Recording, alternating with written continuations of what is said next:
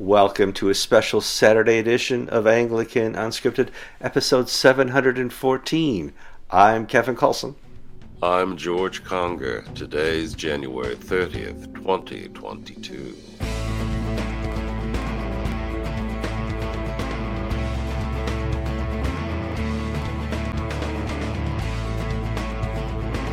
All right, for those of you who follow us on Facebook, you read sometime during the middle of the week that George says he's sick.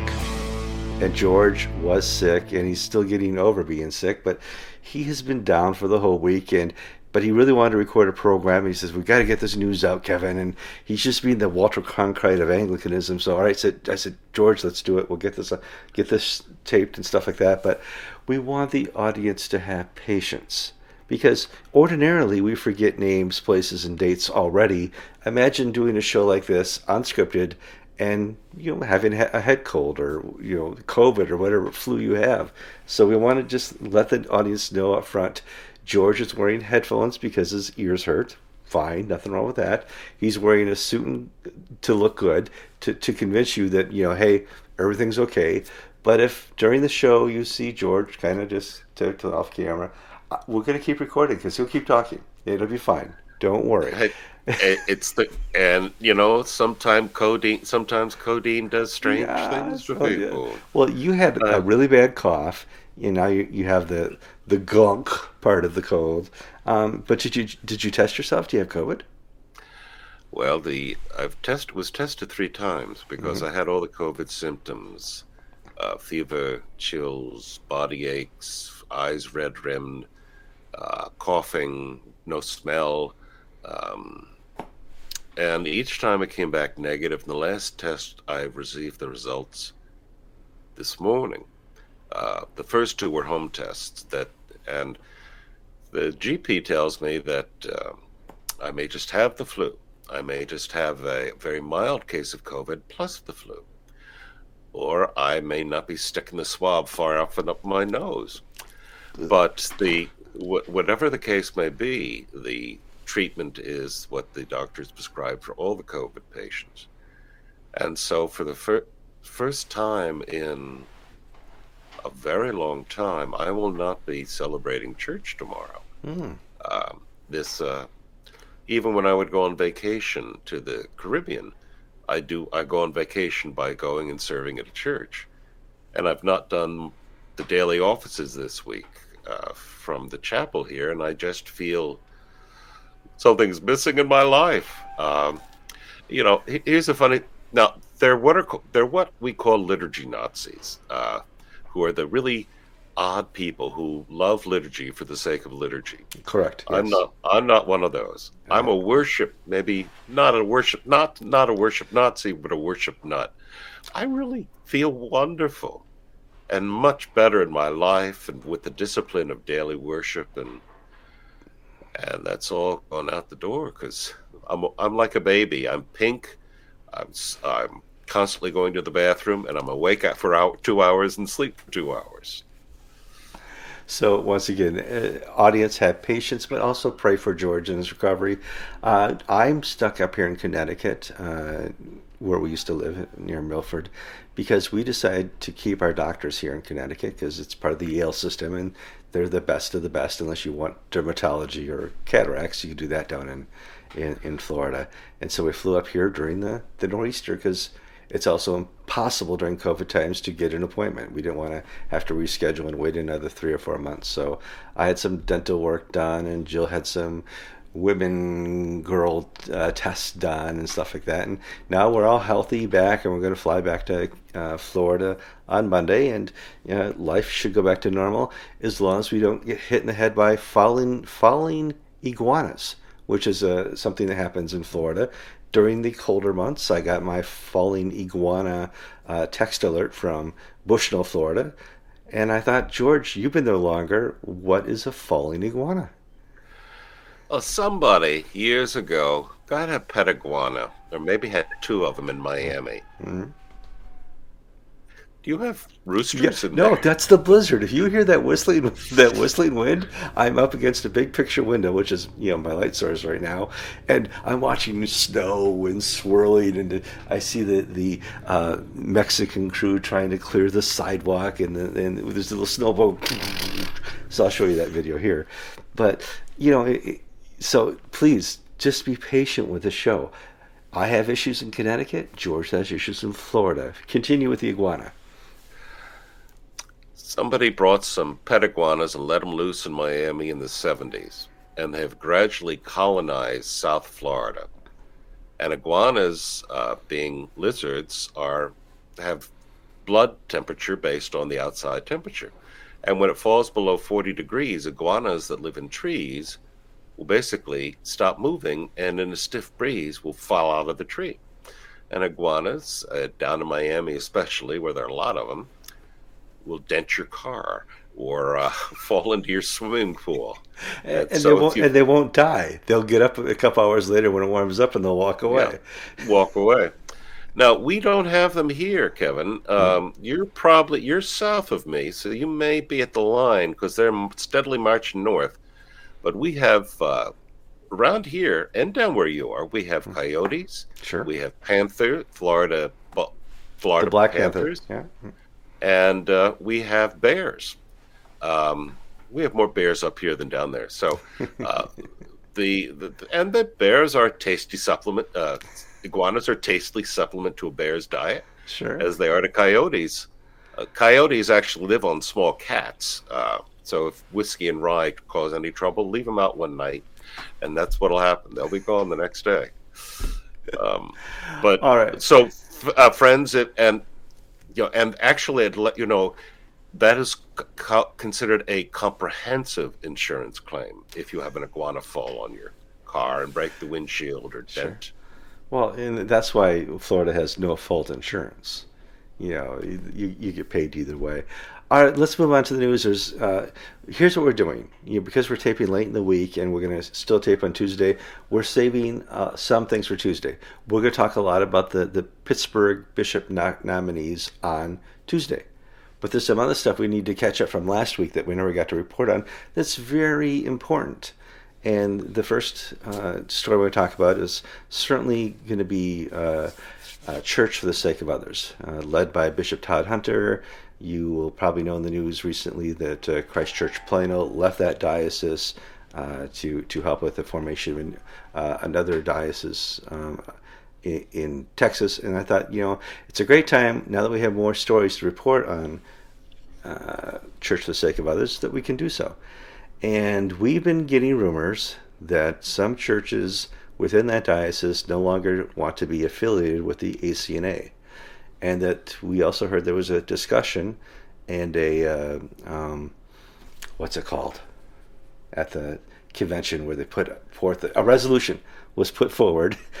Jeez, George, I'm not the one that should be having the memory problems. You should. A resolution was put forward where they take the submission to the ACNA canons out of their bylaws as a diocese. George, I forwarded all the information to you. You were sick. What have we found out? That I'm still sick. Okay. Yes, Kevin, you're right. We've been getting emails for a few weeks now asking about a secret March conclave of the House of College of Bishops to deal with the C4SO problem. And we've asked on the record and off the record and basically being told, well, it's not a secret that the bishops meet fairly frequently. And it's not a secret that there are some people who are upset with the direction C4SO is taking. So we've had a denial, non-denial, or confirmation, non-confirmation that there is talk at the bishop's level. So what are all the things that are going on? Well, the Reformed Episcopal Church in particular is upset about some of the theological ideas percolating from the C4SO clergy and leadership. Critical race theory, some of the more loosey-goosey stuff on human sexuality. Looking towards human justice and not God justice, looking towards wokeism and not Galatianism. There's a lot going on, in this And diocese that we've kind of referred to in the past, that they're kind of I'm going to use the word liberal fringe of the ACNA, if you want to use terms like that. well, and the REC is pretty strong in its foundations and beliefs, and they basically want to. It's not so much of a showdown, but we need to sort of be all on the same page because we don't want to go the Episcopal route of whatever floats your boat, man, it's fine. So now, are the bishops going to meet to discuss C4SO? Well, a lot of the conversation that they've been having in the past at their meeting recently in Melbourne has been about the upper Midwest situation. So this is not going to push that out of the picture any day now. And with the COVID crisis coming in and going out, we can't say when a meeting will be held in person. But yes, there are concerns. Now, what's the other side of? So that's concerns from outside the C4SO that we have heard voiced most vigorously by the REC. Well, we posted an article by Ray Sutton who denounced critical race theory in an article on Anglican.inc, and I'll put a link to that in the show notes. It's very easy to denounce critical race theory. It is a heresy in the church, and wokeism is a heresy in the church. But oddly enough, if you can become accidentally Anglican, you can certainly become an accidental heretic. And we want to be sure that we identify what the heresies are and what the differences are between the gospel and critical race theory, which Ray Sutton did well. And if the ACNA needs to deal with this at a diocesan level or in the episcopate level, what are their choices, George? Well, see, it's been made difficult because Todd Hunter has been on the record saying, well, nobody can really tell us what to do. These statements on human sexuality are more like weather advisories warning us of a hard frost tonight, rather than this is the Nicene Creed, which you must recite at every service. Now, that's not how some of the bishops view their statements. They don't view them as good advice. They view them as the considered wisdom and faith received by the leaders of this church. So what's happening? Well, Todd Hunter is sort of in a tough position because he's got to stand facing out to critics from outside his diocese. Well, within his diocese, I had one fellow, very nice viewer, thank you, send me a list of, I think it was 10 or a dozen parishes or ecclesial units who have sort of quietly dropped the ACNA from their website. Now, whether they have a single webmaster who did this on his own, or whether there's just disquiet amongst a certain section of C4SO that they don't want to be identified with the ACNA, I don't know. But we're seeing that happening. And as Kevin mentioned, at the November Diocesan Convention of C4SO, which we've both reviewed the videotape, it was kindly placed on the internet. Difficult to find, but you can find it if you look for it. Mm-hmm. And one of the things they've done is canonical changes. They've sort of cleaned up their act, and Bishop Todd Hunter, he had a bit of a Freudian slip in the introduction. He said 2022 will be a time when we rethink our allegiances. So no, not our allegiance. What's the word I'm looking for? Yeah, it was something else. Something else. But at that moment, your eyes open wide, and even COVID fog is cleared. And then we had Myron Steeves, who's the chancellor of the C4SO, say we've had some canonical revisions and changes. And we have an Episcopal Church-like structure where we have a small constitution with then a big bunch of canons. And we've been trying to make sure that we don't have duplication with the ACNA's provincial canons and we don't have things that are in conflict, because if there's a case of conflict, the province outranks the diocese. And so we've had all these changes that we've spent months soliciting opinions about and receiving information from people. And we then sent them to Phil Ashey, the Chancellor of the ACNA, for review. Friend of Anglican Unscripted, a great worker with the ACNA, a great worker with international relationships with the Anglican Union, somebody who would be in the know because he is the canon here for the ACNA. And Myron Steeves said, and Phil got back to us and said there's one change, and we've made that change. And the voting was basically in favor of all these changes. Well, one of our viewers, actually two, we got it from two sources, I think. I can't think straight, I'm sorry. Maybe I looked at it on a Safari browser and a Chrome browser, so that's two. Okay. The C4 Canon SO. Canon 1. When you say C4, Kevin, I just think of explosives. I'm sorry. And I kept calling him Tab Hunter instead of Todd Hunter in there. No. So my brain is not firing on all cylinders, like the Mercedes. But the Canon 1, which sort of defines the diocese's place within the Anglican world, the original draft had taken away its statement that we are part of the Anglican Church in North America, and instead stated that we are a part of, we are clergy, congregations, institutions affiliated with a wider Anglican communion.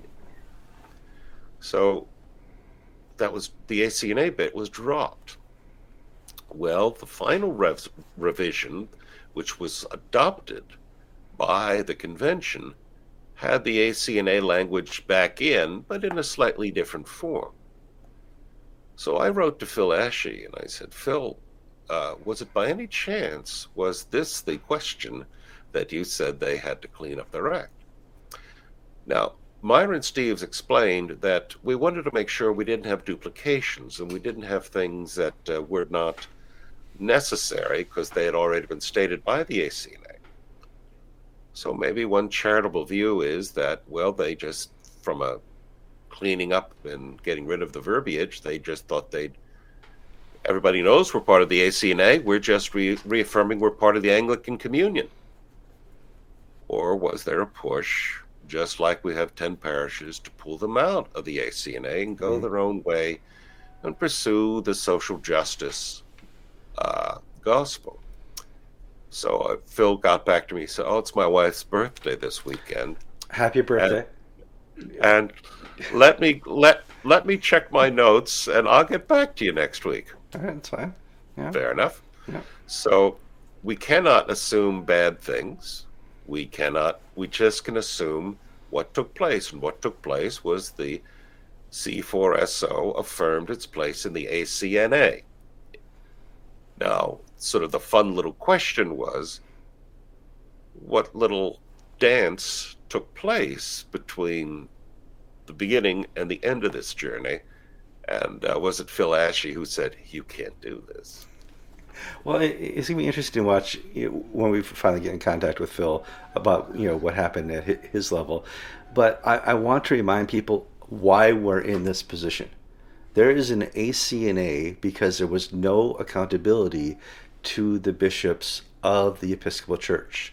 And there was no accountability to the diocese of the Episcopal Church. So a bishop could go rogue and not be held accountable by the House of Bishops. A diocese could go rogue and not be held accountable by 815 or anybody else. And the ACNA was formed in its bylaws and canons to have a little bit of accountability at the College of Bishops level and a little bit of accountability at the diocesan level, so that we can't have a rogue diocese start preaching heresy without being corrected. And a nice, soft correction. Stop. You probably didn't know, but critical race theory, that's heresy. Here we can show you in Scripture, we can show you through anthropology, we can show you through all the different muses and sciences we have where it is off the rails. Now, we need to also say that maybe our perspective is askew because there are other factors. We mentioned that the Todd Atkinson and the Upper Midwest issues have been in forefront of the College of Bishops, especially at the Melbourne meeting and in their online communications. Mm-hmm. And the Upper Midwest issue, there's a group out there called ACNA2, TOO, then a hashtag. And they have been advocates for the victims, and they've been quite strong in their condemnation of the Upper Midwest's handling. They have become activists within this horrible situation, yes. And the leadership of ACNA2, according to their website, are made up of probably half of them are members of C4SO congregations. So are these 10 ecclesial units who are distancing themselves from the ACNA, are they doing it because they wish to pursue social justice and racial equality? Or are they embarrassed by the Upper Midwest problem? In other words, is it a theological issue or is it a marketing issue? But then, let's throw in another little thing. Todd Hunter on December 15th announced that the dean of the Midwest of C4SO, Jay Greener, had been suspended pending an investigation into misconduct. And now this letter to the clergy, which we've been given, basically says that we don't really talk about these things, but then he goes on to talk about it. And he reaffirms the C4SO support for victims, which if I were Jay Greener, I'd be a little pissed off because it's presupposing guilt. We have 1,200 years of good understanding of guilt is not, or you can't assume accusation is guilt. Mm-hmm. Okay, and we've developed our laws. We had the Magna Carta. We've come a long, long, long way where we're in 2021. We know not to, especially with first reports and everything else, automatically assume because you've been accused you're guilty. That's wrong. Yeah, and, guilty unproven innocent is one of the things that we're fighting in this woke world of political correctness and cancel innocent culture. Until proven guilty. You got it. Yeah. No, I'm saying the woke culture is right. telling us that you're guilty until and unless you're proven innocent. Mm-hmm. So this is so we're seeing sort of this mindset come into the church, which comes back to the original entry point into this discussion, which is the REC saying, stop, theologically, culturally, we think you guys are not quite on the same page as we are. So fans of Anglican Scripted certainly know about Monty Python and their movie The Holy Grail. Monty Python's The Holy Grail. And in there's a great scene where the main character is going to kill a white rabbit, and he can do that by tossing a hand grenade. Well, not just any hand grenade, a holy hand grenade. And we know the Church of England and the Roman churches had made objects holy, which may or may not be holy. And we read, thanks to George posting a story, that there's a holy tea tray. I don't know if you have to put the holy hand grenade on the holy tea tray or drink the tea before you take. I'm sure there's an explanation. So let's talk about the holy tea tray of the Church of England. Well, Eric Idle and Michael Palin can tell us which chapter from the Book of Armaments the holy hand grenade is. There's an abbey in the Diocese of Norwich, Norwich in England, who's famous actually because its vicar is at war with its bishop and is at war with the parish council, and the bishop has told her to shape up, and she says, "No, you shape up. You're being mean." So there's a lower level spat over basically a dysfunctional woman priest who is way over her head. Mm-hmm. But on her website, she's recently put out this thing about peace and holiness in a tea tray. And she's offered this sort of little meditation, thinking of a tea tray as an instrument for accessing the divine and spirituality. And I'm sure she means well. The problem is there's not much mention of Jesus Christ or what traditional Anglicans have looked at as they seek to find the divine. Yes, I know that people like Julian of Norwich and St. John of the Cross and all this really far advanced aesthetical theologians don't necessarily speak and write on the same plane, but to get to a Julian of Norwich level, you've got to go through Jesus Christ, and the Holy Tea Tray sort of skips all the Christianity bit and takes us straight to spirituality of the Cozy Comforter and the Holy Tea Tray and the Holy hand grenade. Holy hand grenade. The holy blanket of ore. Yes, I mean, it doesn't No, take long. next we'll have the blessing of the comfy chair. Yes. And the Spanish Inquisition will then rush in to end this segment. But there's just a ridiculousness about spirituality without Jesus, because it just comes off as such a manufactured turnoff. I mean, if you were English, if you were an average working class Englishman or woman, this would be such a turnoff. I mean, it would be such a sort of the triumph of the middle class elites looking down at the man in the white van. And Well, if you've taken and passed, your basic Church of England catechism, you know that this person is a little off the rocker.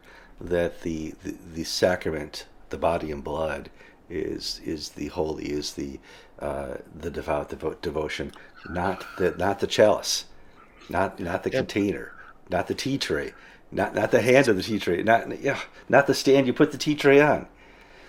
I'll say something's pretty strong, and that spirituality that is devoid of the Bible, that is devoid of Jesus, is an agent of Satan, because it leads you to worship the inner light of your own self, which, as fallen and corrupt human beings, unless you're my wife, you're not perfect.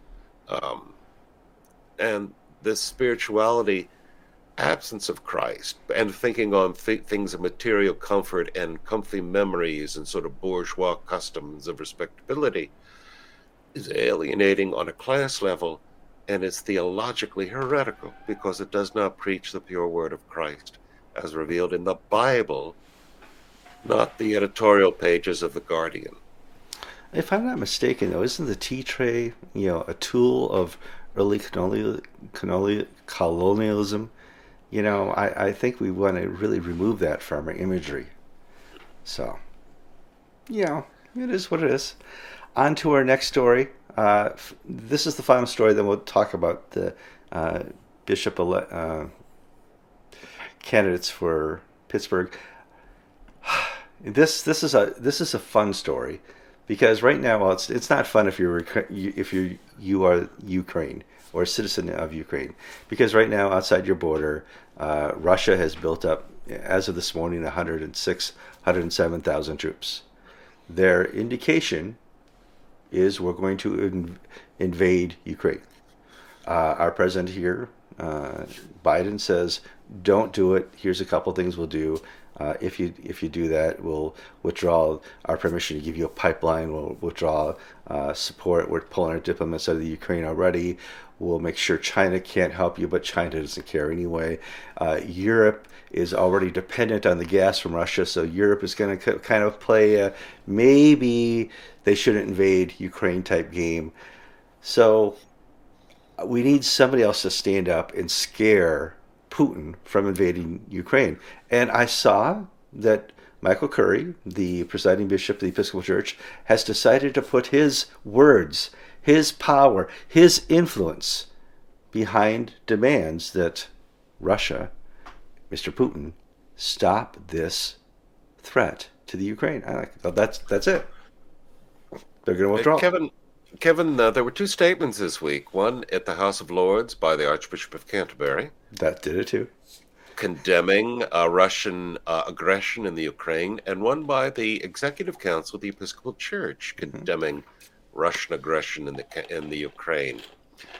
And as an aside, I say the Ukraine rather than Ukraine, simply because that's how I was brought up and educated, and I studied Russian in high school and all this and that. And so I am not making a political statement. I'm just speaking unscriptedly.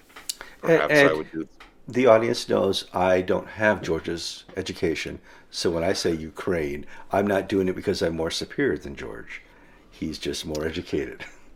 No, my father just spent more money to the same result. For the same result. Here we are all those years later. That being said, there was some really fascinating stories coming out of some of the defense-related publications this week where sources at the NSA are reporting that there is basically deep panic in the Kremlin. Vladimir Putin is wavering on whether or not to invade the Ukraine because the Executive Council of the Episcopal Church has said not to. Now, you remember in, was it 2014? Catherine Jefferts Schori. I did not Putin back down when Catherine Jefferts Schori, the presiding bishop, demanded that he withdraw from Korea. Am I right, Kevin, that he did pull out of Korea? I know he was probably a little bit more scared because she had just deposed 770 clergy. So she probably had a little more clout, but that was it.